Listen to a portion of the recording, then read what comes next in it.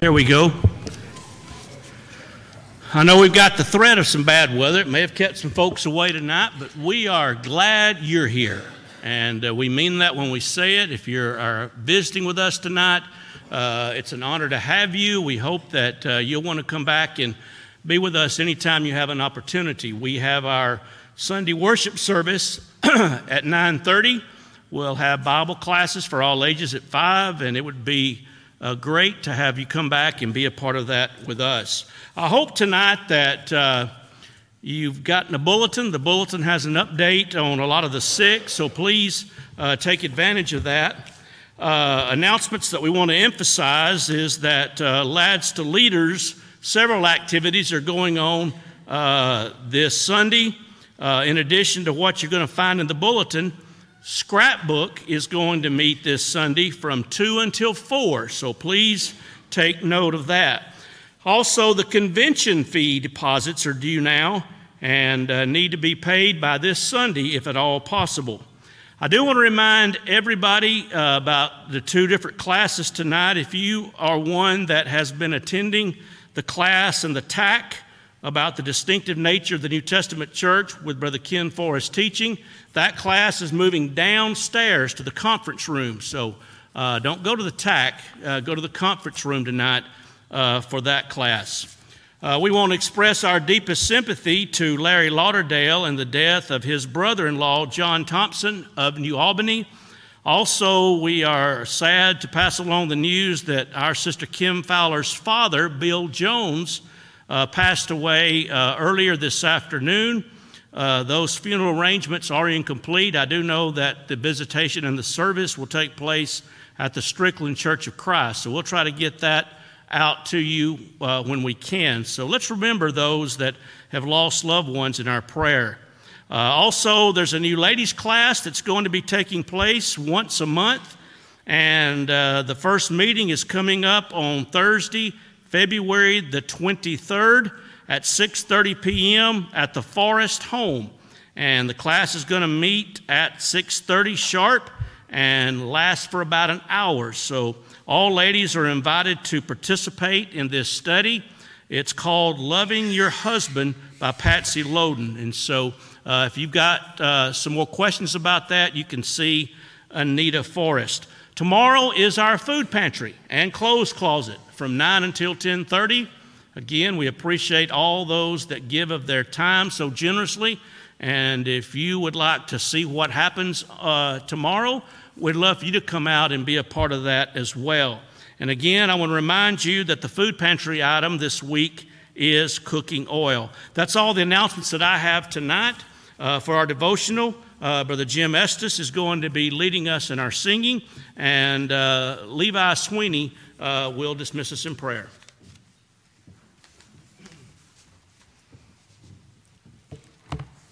Mark, please, number 902. That will be our invitation song.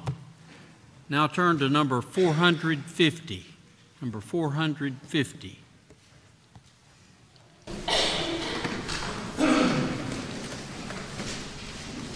Give me the Bible, start let us read. Read on, break one and take the souls. No sun can hide that great peaceful meaning. Then Jesus came to seek and save the lost. Give me the Bible, holy message shining. Thy light shall guide me in thy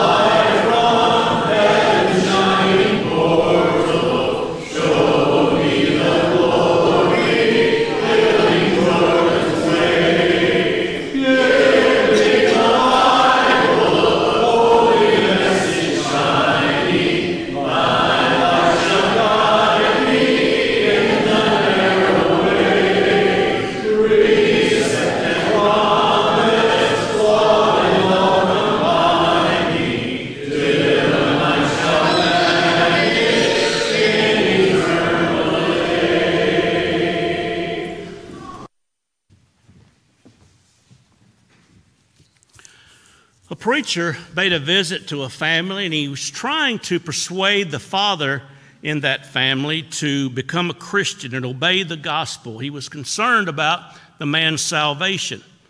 And the preacher did the best that he could to plead with this man about the importance of coming to Christ and what it would mean. Well, the next Lord's Day came, and the invitation was given, and the invitation hymn was sung, and this particular man came down the aisle. He simply said, "Preacher, I want to get right with God," and he confessed his faith in Christ. He was buried with the Lord in baptism.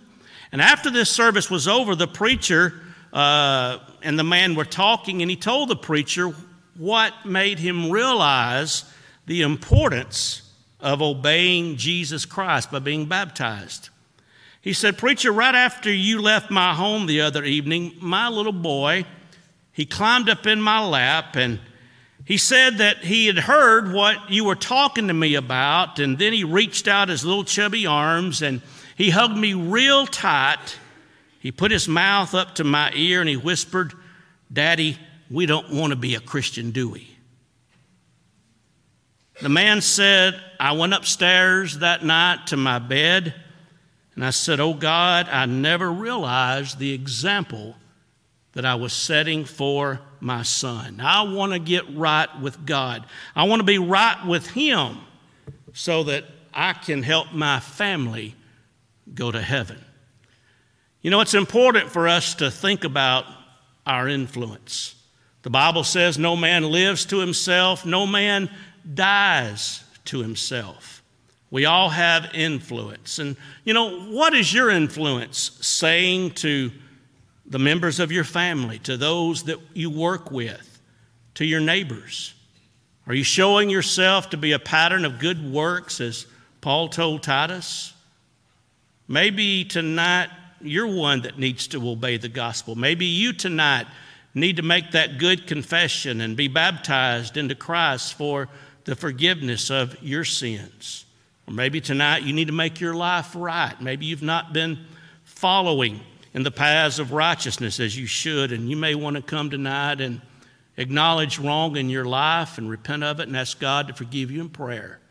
Tonight, if you're subject to heaven's invitation, we do ask that you come now while we stand and sing.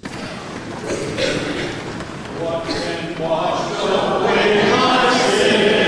Nothing but the blood of Jesus. What can make me whole again? Nothing but the blood of Jesus. Oh, precious is the flow that makes me white as snow.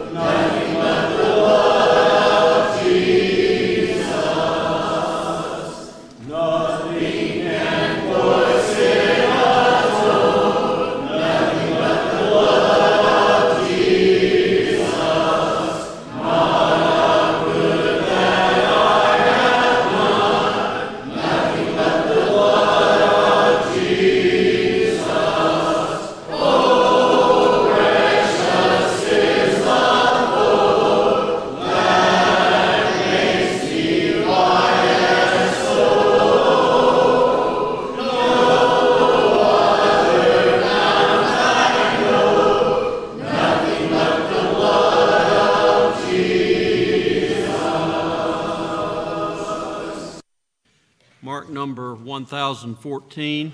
We'll sing that after the prayer.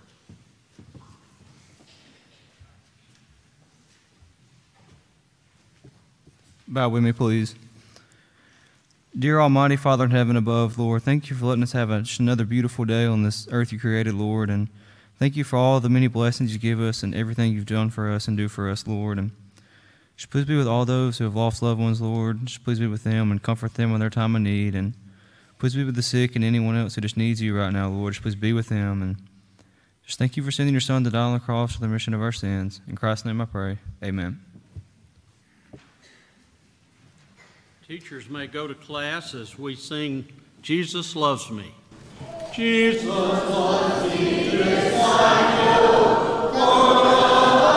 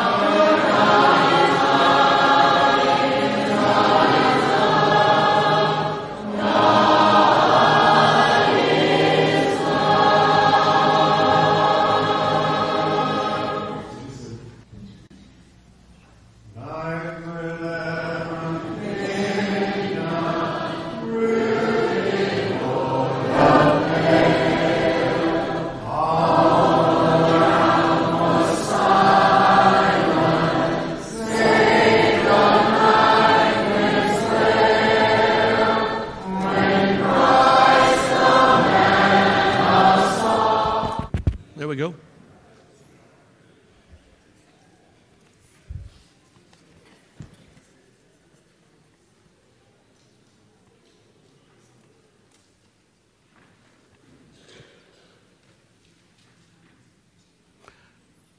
As y'all can tell tonight, I am not Adam Carlson. He is out of town, and he's asked me to fill in for him tonight, and I'm always happy to do so. And I'm glad to be able to stand before you tonight. Adam's an excellent teacher. We appreciate the fact that the Carlsons are here, and they use their talents and their abilities in the service of God here at this place, and especially what they do at Pinevale. You know, it's just an amazing thing to be able to have the patience to handle what they handle and deal with what they deal with, and they seem to love it, and they do it with grace and so forth, and we appreciate them very much. I want to begin tonight by saying, you know, Fred was near death, and as his condition deteriorated, he motioned frantically for something to write on. Preacher happened to be there, and the preacher handed him a pen and a piece of paper, and Fred used his last bit of energy to scribble a note because he just couldn't communicate. But then Fred just died.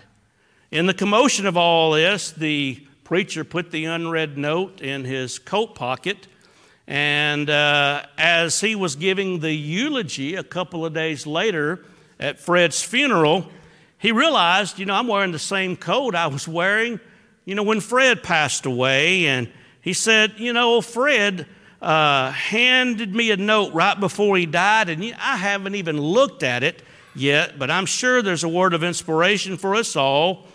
And he opened the note and he read aloud, "You're standing on my oxygen tube." So anyhow, judging people, that's what we're going to talk about tonight, is judging one another. I want to do it based upon Romans chapter 2, beginning in verse 1. I wanted to go into a little more detail about that. I know y'all talked about that some last week, but I'm going to deal with that just in a little bit more detail. And I hope that what we talk about tonight can motivate us to esteem our brethren even higher in love. But before we get involved in that, I want us to begin with prayer. Will you bow with me? Our Heavenly Father, we are grateful for all you do for us. We know that you love us so much and care for us. You've demonstrated that love by all the physical and material blessings that you provide each day. And most of all, your love is seen in the giving of your Son, who came and died on the cross for our sins. And we're thankful for that sacrifice and for what it means to our lives. Father, we pray for all those that we know that are sick. There are so many, Father, that we know that are experiencing physical and mental difficulties of various kinds. And Father, we pray that you would be with each one of them. We also pray, Father, for those who have lost loved ones. We think about Larry Lauderdale and his family. We think about Sister Kim Fowler and Joan Jones as they've lost their loved one. And there are others, Father, that continue to grieve over the loss of loved ones. And we pray that you would comfort and strengthen each one of them. Father, continue to bless the church here. We're thankful for our leaders, and we pray your continued blessings upon the well-being of this church. May we continue to be a shining light in this community. Please help us tonight in our Bible study to apply what we learn to our lives. In Christ's name, amen. All right, I think all of us need to strive to grow in our love one for another. And I want us to look at a lesson that is based upon Romans chapter 2 and verse 1, where the Bible deals with the sin of judging your brother. And I believe that if we can just begin to realize the error and the wrongness when we judge harshly our own brethren, then that's going to make us more inclined to love each other more than we ever have in days past and gone. Now, if you look at Romans chapter 2 and verse 1, Paul there said, "Therefore you are inexcusable, O man, whosoever you are that judges. For wherein you judge another, you condemn yourself. For you that judge do the same things. Now you look back at Romans chapter 1, and we know that Paul had pointed out, first of all the great sins of that Gentile world. He also pointed out in chapter 2 that it's not just the Gentiles, but all Jews are under sin. They are involved in willful disobedience as well. But you know, those Jews were so full of pride, and they were so quick to just look down their noses at the Gentiles and condemn them as being unworthy of salvation especially. You know, it's said that a Jewish man would pray, God, I thank you that you didn't make me a Samaritan, a slave, or a woman. Now, again, you know, Christianity's elevated the status of women through the years. But, you know, Gentiles were looked upon by the Jewish people as second-rate citizens. Now, Paul told these Gentiles that they were without excuse for their sins. But he also told the Jews that they also were in disobedience to God, and therefore they had no right whatsoever to condemn the Gentiles as being unworthy.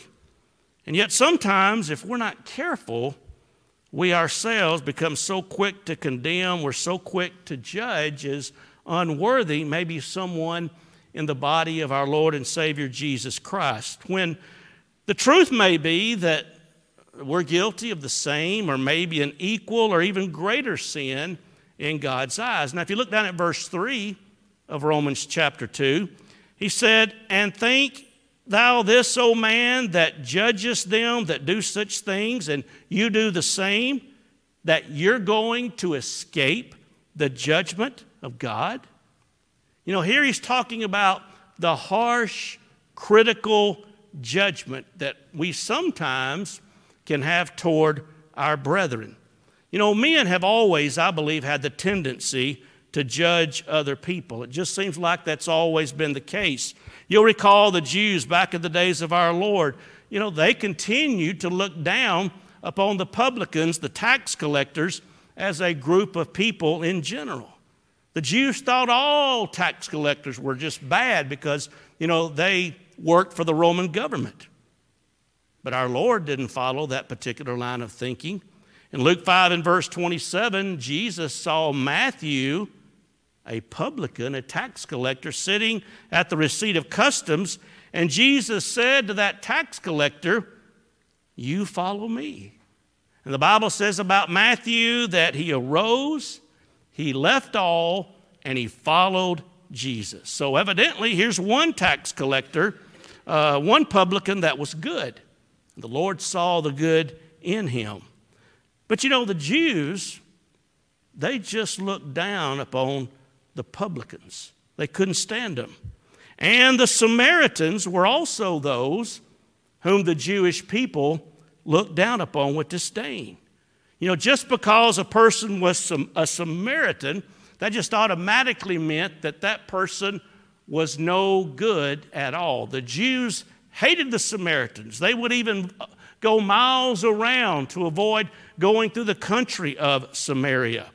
And we read in Acts 8 and verse 12 about the Samaritans, this is after the church was established, that when they believed Philip, preaching the things concerning the kingdom of God and the name of Jesus Christ, that they were baptized, both men and women. Now, that's referring to the Samaritans. And so here were people, the Samaritans, that heard the gospel, they believed the gospel, and they were willing to obey the gospel. Or I think about that first church in Jerusalem and how, you know, they looked down with great disdain upon the Gentiles in general. Now, Acts chapter 10 tells us the story about how Peter went down to a Gentile. He went to the household of Cornelius, and there Peter preached to this man and his household, and these folks were converted. These folks obeyed the gospel. We call them the first Gentile converts. And of course, when Peter came back to Jerusalem, the Bible says that when he got back, they that were of the circumcision contended with him. I can just imagine those Jewish leaders in the church just jumping down Peter's throat. The very idea to even think about going down to a Gentile and into his own house, maybe eating with him and teaching him the gospel and allowing them to obey the gospel by being baptized. And they said to Peter, "You went into men uncircumcised and did eat with them." Now, we ought to realize that that was one of the worst things that a Jew could ever do, to go into the home of a Gentile and eat. And yet, Peter went on to explain what had happened.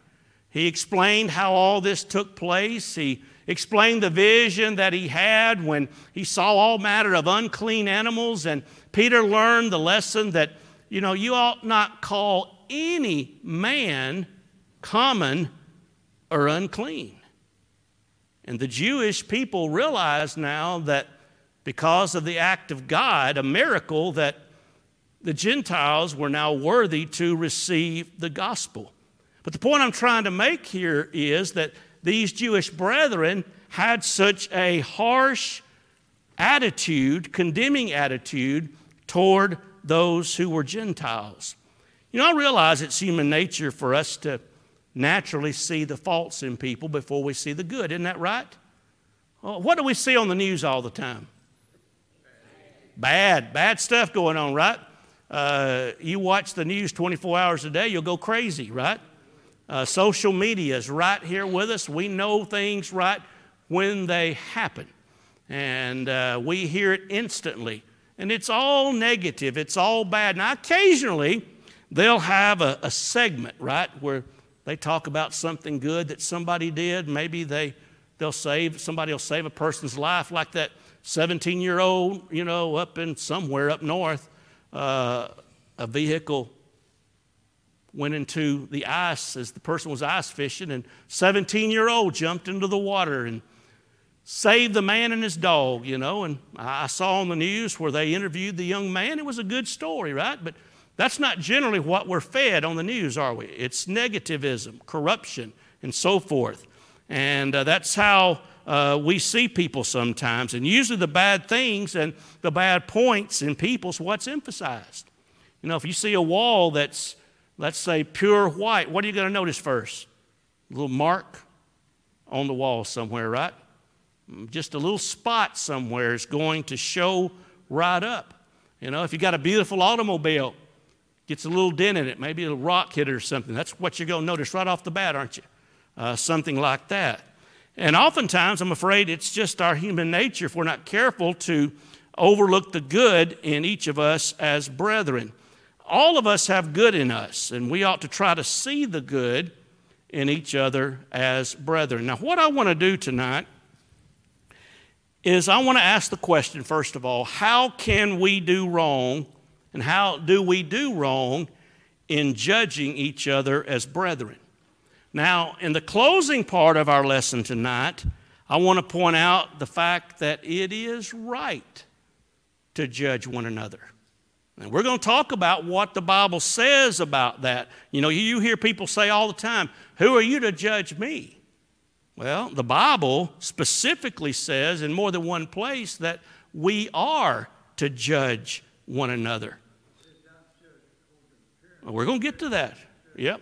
Judge not according to appearance, but judge righteous judgment. But first of all, we're going to talk about some wrong ways that we can judge our brethren. And what I'm talking about here is the harsh, critical judgment that we oftentimes pass upon our brethren.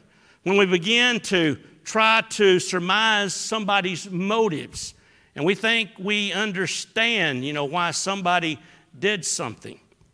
For example, if you make the statement, somebody hasn't quit drinking, well, you're not judging, that's a fact. If you start saying that person doesn't even want to stop drinking, he's not even trying to stop drinking, then you're judging, right? You're judging his particular motive. And that's just kind of an example of where we're going. You know, the hurtful and cutting remarks that we may say or be heard to say regarding someone in the church of our Lord and Savior. And the Bible tells us that we ought not to be judging in that particular way. Now, I want to suggest, first of all, that it's wrong for us to judge when we accuse our brother of something that, you know, it's really not known to be true. You know, somebody's automobile catches on fire and burns up on the highway. There are people that will say, that person he burned his car up on purpose to collect the insurance. Now, we don't know that, do we? But here people go and they'll say, well, you know, he just burned up his own car to collect the insurance. And that kind of judgment we ought never to be guilty of passing on anybody. And if every one of us would be truthful with ourselves, we probably could go back and see examples in our own lives about our own brethren where we've done that. I love what the Bible says in Proverbs 15 and verse 28. The Bible says the heart, by the way, we got PowerPoint. We do, don't we? Good. Okay. The Bible says the heart of the righteous studies to answer. In other words, the righteous person looks at the facts, and he only speaks based upon the facts. Then it goes on to say, but the mouth of the wicked pours out evil things. He tries to just find things that are wrong in the lives of somebody else. It's being nitpicky. We see that in politics all the time, don't we? You know, there's all kinds of ads about, you know, politicians' opponents that are just flat out lies, and people understand that. You know, they say things about their opponent that just simply are not true, right? But the Bible says the mouth of the wicked pours out evil things. He talks about the negative things, the evil things. That's why James said in James 4 and verse 11, don't speak evil one of another brethren. We ought never to be guilty of that.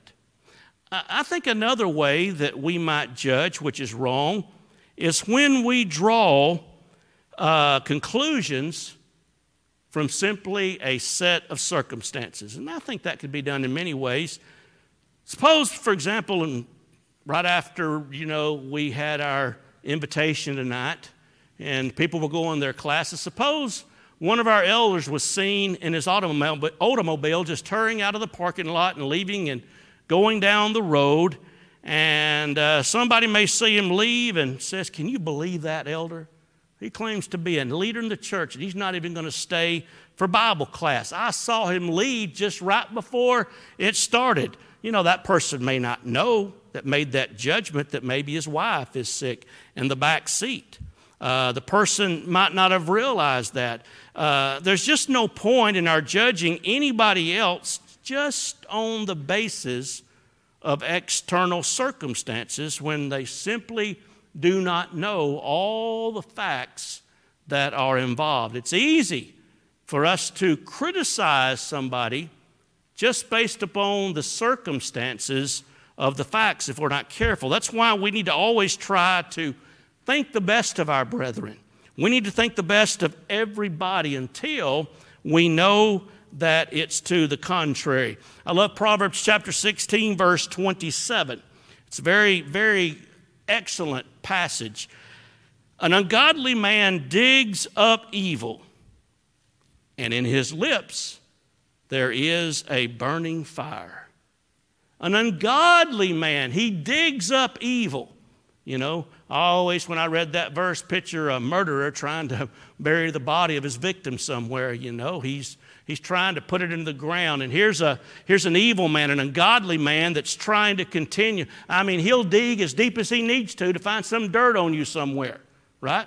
And the Bible also says that in his lips there is as a burning fire. Now that's a very interesting phrase right there, burning fire, his lips, because what does James compare our tongues to? A fire. The tongue is a fire. It's a world of iniquity. Now, we know out west, I know where Jody's folks live, they have been threatened from time to time with fire. It only takes one little spark, right? One lightning strike or a little spark from something, and that can start a fire that gets out of control. It will destroy acres and acres of land and houses. And the Bible says the tongue is just like that. It's just as powerful. It's just as deadly. It's just as destructive.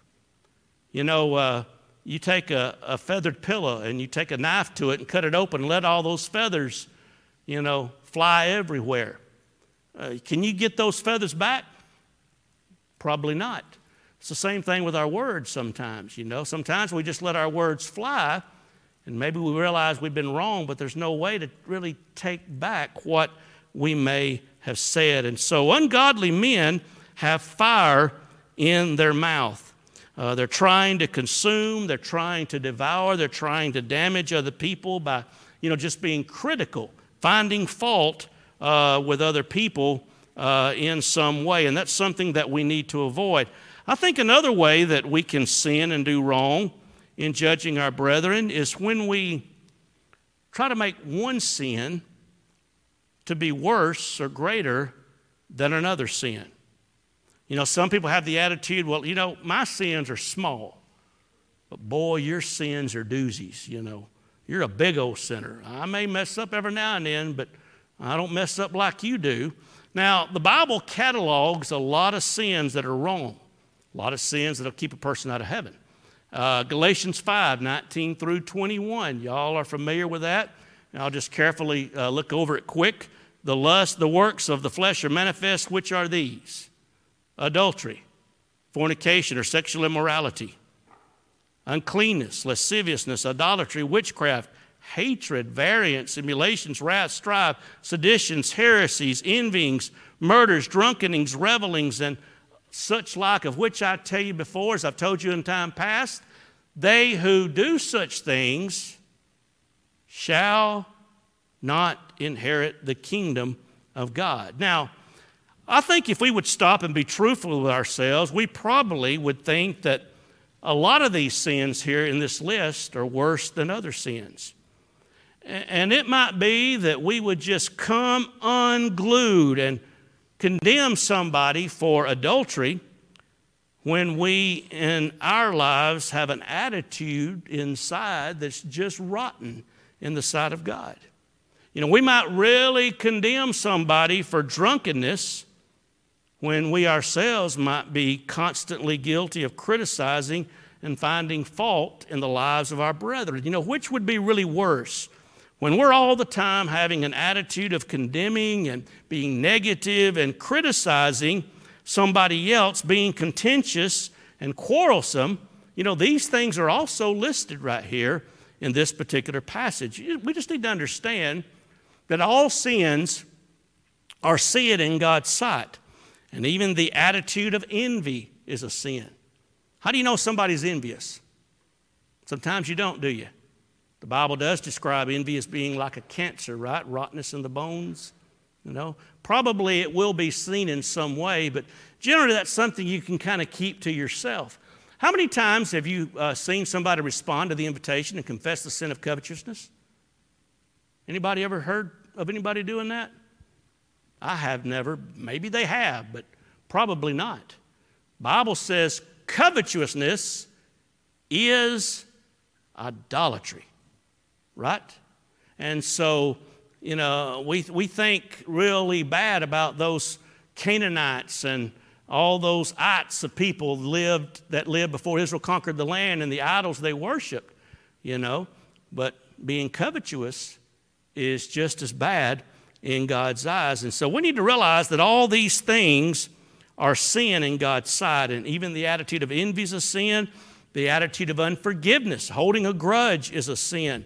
And these things that, oftentimes are on the inside are just as condemning to us as children of God as these outward overt sins that the text in Galatians 5 mentions as well. And so we ought not to always be judging about our brethren about the things that they do, but I think first of all, if we know that somebody's sinned, instead of going and talking about them to somebody and criticizing them, I think we ought to have the courage to go and talk to them about these sins. We ought to go and very kindly encourage them to stop those sins, and at the same time, we don't sit back and act like there's no sin in our lives. The Bible talks about how we need to restore such an one. If somebody's overtaken in a fault, right, or a sin, we go to them to restore them, to bring them back. How do we do that? All right, in a spirit of meekness, considering yourself, lest you also be tempted. See, I don't need to go in with a holier-than-thou type of attitude. I need to approach somebody not as if I'm perfect, not as if I don't ever do anything wrong, and I'm kind of look down my nose at you because of your sins, and, you're such a sorry person, and I'm holy and righteous. The Bible says we go in a spirit of gentleness. We practice the golden rule, and we approach that person in a meek and humble way, and we tell them that we're concerned about them. And so we need to realize the sins we have, whether they're private or public, they're still sins. And I think if we'll spend time working on our own lives, then we're not going to have the time to go out and just harshly ridicule and condemn our brethren for something that they've done. Now, as I said, we can judge our brother. We're going to talk about that. Let me see what time it is in just a little bit. I want to suggest now, though, some results that take place when we do judge our brethren. What exactly takes place when we judge our brethren in the wrong way? I think we need to think about this as you think about Romans chapter 2, 1 through 3. We need to realize that we're going to be judged in the same manner in which we judge others. If you are a harsh, condemning person toward other people, you heard the old saying, what goes around comes around, right? That's true, isn't it? People may judge you the same way. People are going to try to do you the same way that you've done others. And that's kind of a sobering thought to realize that the same attitude that I use to judge somebody else, that, I'm going to be judged in that way someday. I think we ought to let what our Lord said soak in Matthew 7, verses 1 and 2. We're familiar with those words. You can quote them probably. Judge not that you be not judged. For with what judgment you judge, you shall be judged. And with what measure you use or mete, it shall be measured unto you again. And so it's just a fact, just like gravity. You're harsh and critical toward other people, they're probably going to come back at you in the same way, particularly if they don't have Christian values. And we ought to think about that the next time we're prone to have a harsh and critical and condemning attitude toward our brethren. Let's realize that that's exactly the same kind of attitude, even when we stand before the Lord on that final day. Particularly, it's going to happen with other people. If we could realize that we're going to be judged in the same way and by the same attitude in which we judge other people, if we think about that, maybe we'll be a lot more kind and loving in our judgments of other people. Romans chapter 14 and verse 4, on down there in the book, it says, "Who are you that judgest another man's servant? To his own master he stands or falleth, he shall be holden up, for God is able to make him stand." And so we need to think about the fact that, I've got to be very careful about my attitude toward others, because it's going to come back to bite me if I'm not. Now, let's think about some circumstances that usually accompany this kind of harsh judgment. There are almost always some particular circumstances that will coincide in the lives of people when they have an attitude and are always harshly and critically and judging other people in a condemning way. Usually, and I think you'll see this true, the one that judges another person like this is almost always guilty of the same kind of sin, right? Or even a greater sin in God's eyes. I think we can see that to be true sometimes. How many times have we seen somebody really be harsh and critical in their judgment of others, and we find out, man, they're guilty of something even worse than that in the eyes of the world? You know, even though the Jews themselves had the law of God, even though the Jews were God's chosen people, you know, Paul let them know that they're guilty just in the same way that the Gentiles are. And I can't help but believe that when you see people who are critical and they're harshly condemning of other folks, that you're probably going to see the same kind of sins in their own lives. And that's something we need to think about. And so when brethren accuse others in a very harsh way, that person's usually guilty of a similar type of sin. You know, like in John chapter 8, verses 3 through 11, you recall that the Bible says a woman was caught in adultery in the very act and was brought to the Lord by the scribes and the Pharisees. What are they trying to do to the Lord? Going to set him up, right? They're trying to pin him down. They're trying to put him in a no-win situation. You know, it looks bad, doesn't it? Either he's going to condone what the woman did, or else, you know, he's going to give allegiance to the teachings of the scribes and the Pharisees. Now, these Pharisees, they came in there with that woman so self-righteous. They said this woman was taken in the act of adultery, in the very act. And in the first place, these scribes and Pharisees violated the law, their own law. Why? They're supposed to bring the man with them, right? They're supposed to bring the man and the woman, not just the woman. And I have no doubt at all that she was caught in the very act. And you could speculate on the situations by which this took place. But, you know, they were going to try to really trap the Lord here. And they said, Moses said such an one should be stoned. What do you say? You going to go against Moses, Jesus? You going to go against Moses? Well, Jesus was silent and continued to write on the ground. And finally he said, let him who is without sin cast the first stone. The Bible says they went out from the eldest even to the last, and the woman was left there alone with the Lord. Now, Jesus didn't condone her sin, did he? You know, he wasn't going to let her get away with her sin. He didn't condone her adultery because he said to her, you go and you sin no more.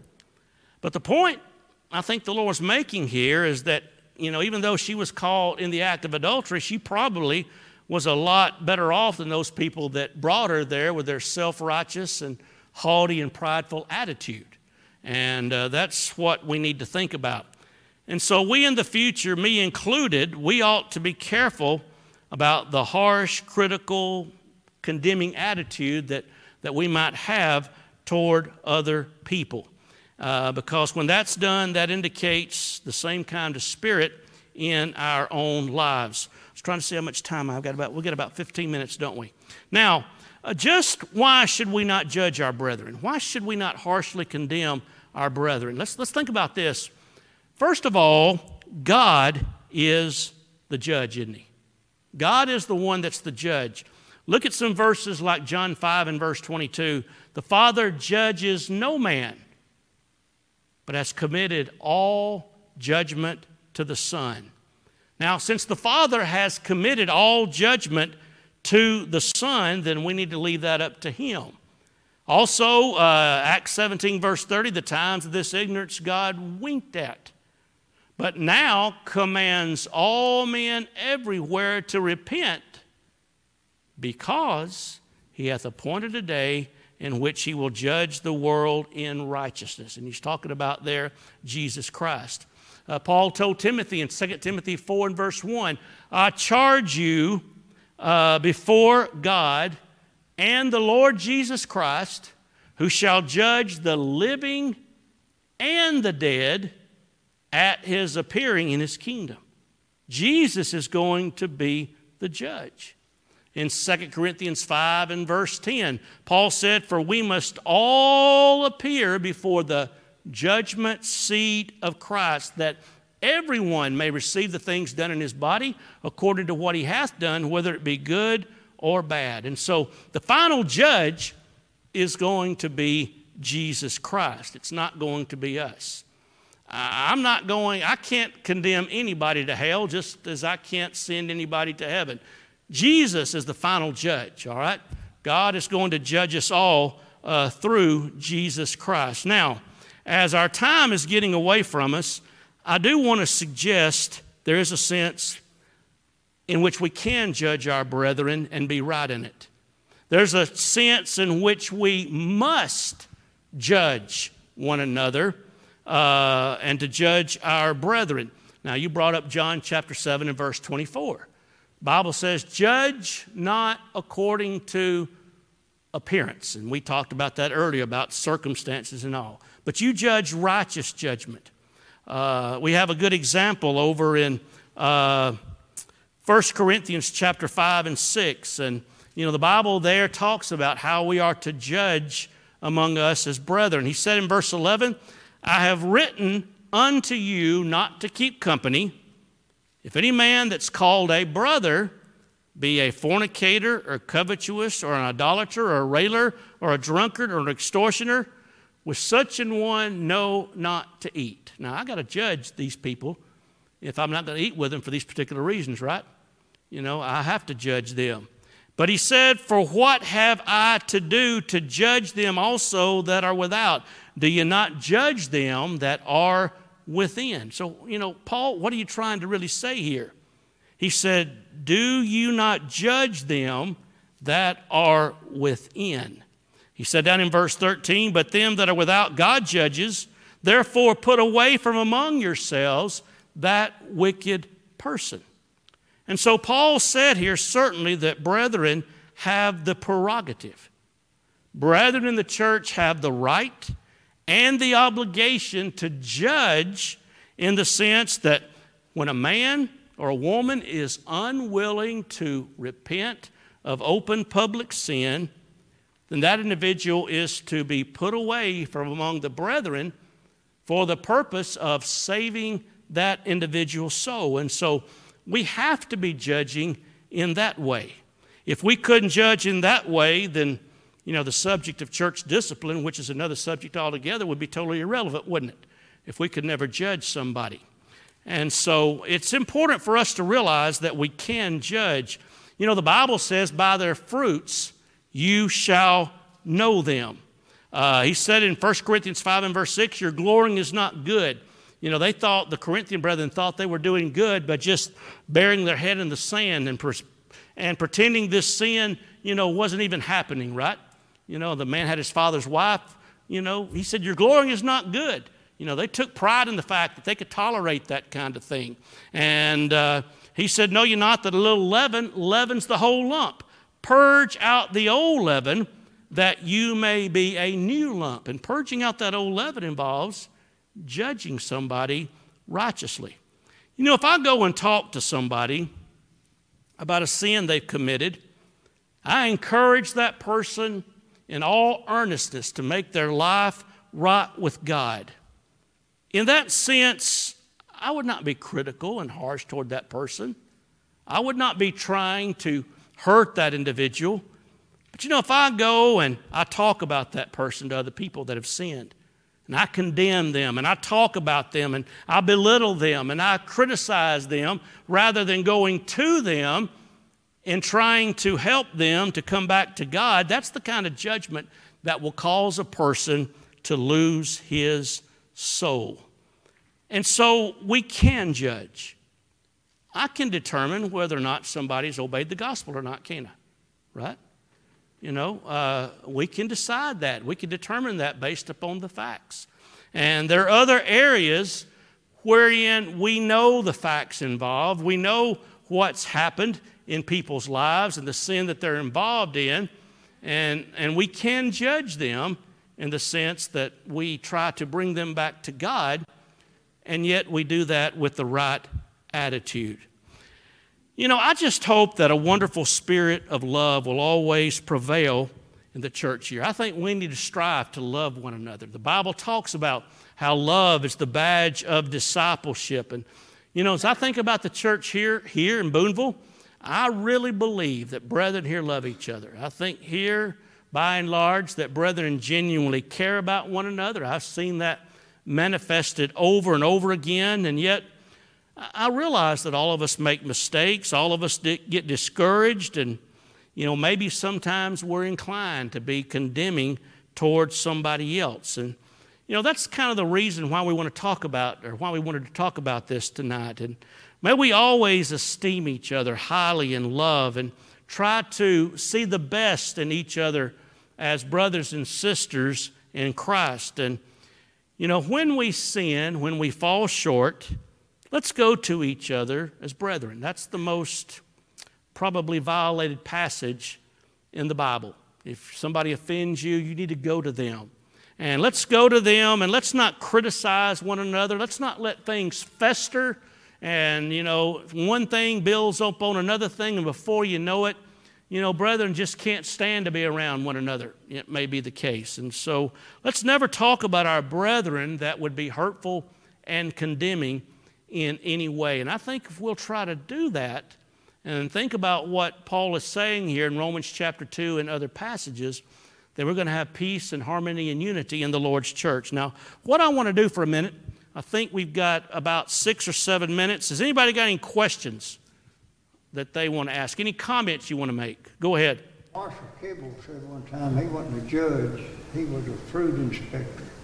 Okay. Marshall Keeble one time said he wasn't a judge, he was a fruit inspector. Pretty good comment. Anybody else? Got any comments or questions or observations? I know of this incident where there was 5 or 6 young men standing behind a car, on the trunk, and people were just gathered around, and people walking down the street called the police and wanted them to go and see what they was doing. And the police came and walked up to them and asked them what they were doing. They said, well, they had a problem and they were studying the Bible to see how they could fix it. Yeah. See, you hear what he said? They say they were judging for what they... Yeah, a group of young men were on the trunk of a car somewhere. Somebody thought, that's kind of weird to call the police. Police came, and what the young men were doing was studying the Bible right there together, you know. That's great. You know, just based upon the circumstances, it probably didn't look good. They didn't think they would be doing that. Yeah. Anybody else? Anybody got any suggestions other than what I may have mentioned about how we can avoid this kind of attitude sometimes that prevails? Paul said in 1 Corinthians 4 and 3, it's a very small thing if you judge me. Okay. He wasn't worried about it. Paul said it's a small thing if you judge me. You know, he wasn't too worried about it, was he? Right? Okay. Now, of course, this opens up a whole can of worms about, you know, attitudes in general, you know, that we need to have toward one another as brethren, and how we need to bear one another's burdens, as Galatians talks about. That's very, very important. And when we bear one another's burdens, you know, we can't be harsh or critical and do that, can we? We fulfill the law of Christ when we look at other people and try to help them through what they're dealing with. And so, you know, all of us have burdens to bear. And if we knew what people were going through right now, it would probably shock us. There's a lot of burdens that people are bearing right now inside these walls that we haven't got a clue about. And, you know, that's why we need to be other person-centered, focused on other people and their needs and wants. Anybody else before we dismiss tonight? Got a couple of minutes. Anybody else?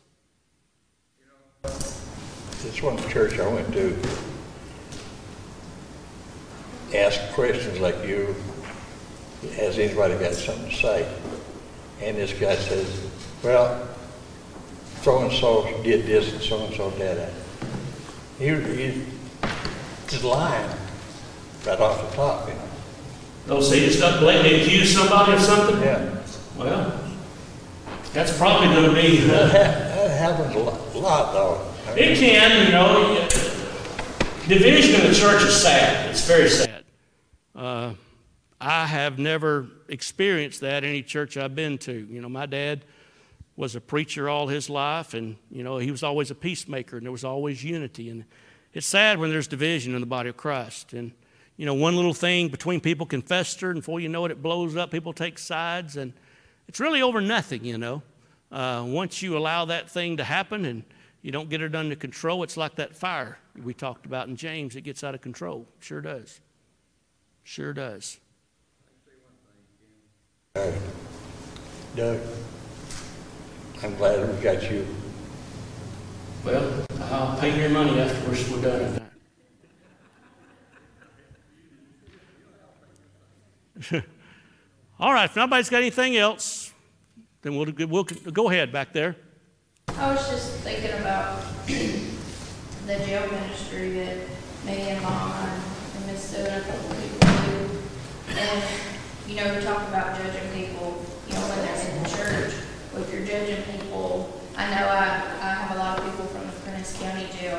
When I do the jail ministry with them, they're such kind people. When they send the courses back, and they're so thankful, and they talk about how they don't know the Lord, and nobody's ever took the time to teach them the Lord. And I just find that people, I know they do things to get themselves in the positions that they're in, but a lot of times people judge them without stopping to think of what they grew up in or what their life was. And I just find so many people that are so grateful and thankful that maybe I'm not as judging them as I guess maybe some people have in the past. Well, working in this like you and Marilyn and others do, you see people who have turned their lives around, whereas, maybe others might not give them the time of day. We think, you've gotten yourself in this pickle, you're lost cause, so to speak. Nobody's a lost cause. What about Paul? He was a murderer, wasn't he, before he became a Christian? And so there's nobody that can get so low whereas they cannot recover and be right with God if they obey the gospel and repent of their sins. So that's a good statement to close on. Thank you. All right, y'all are dismissed. The kids are coming in.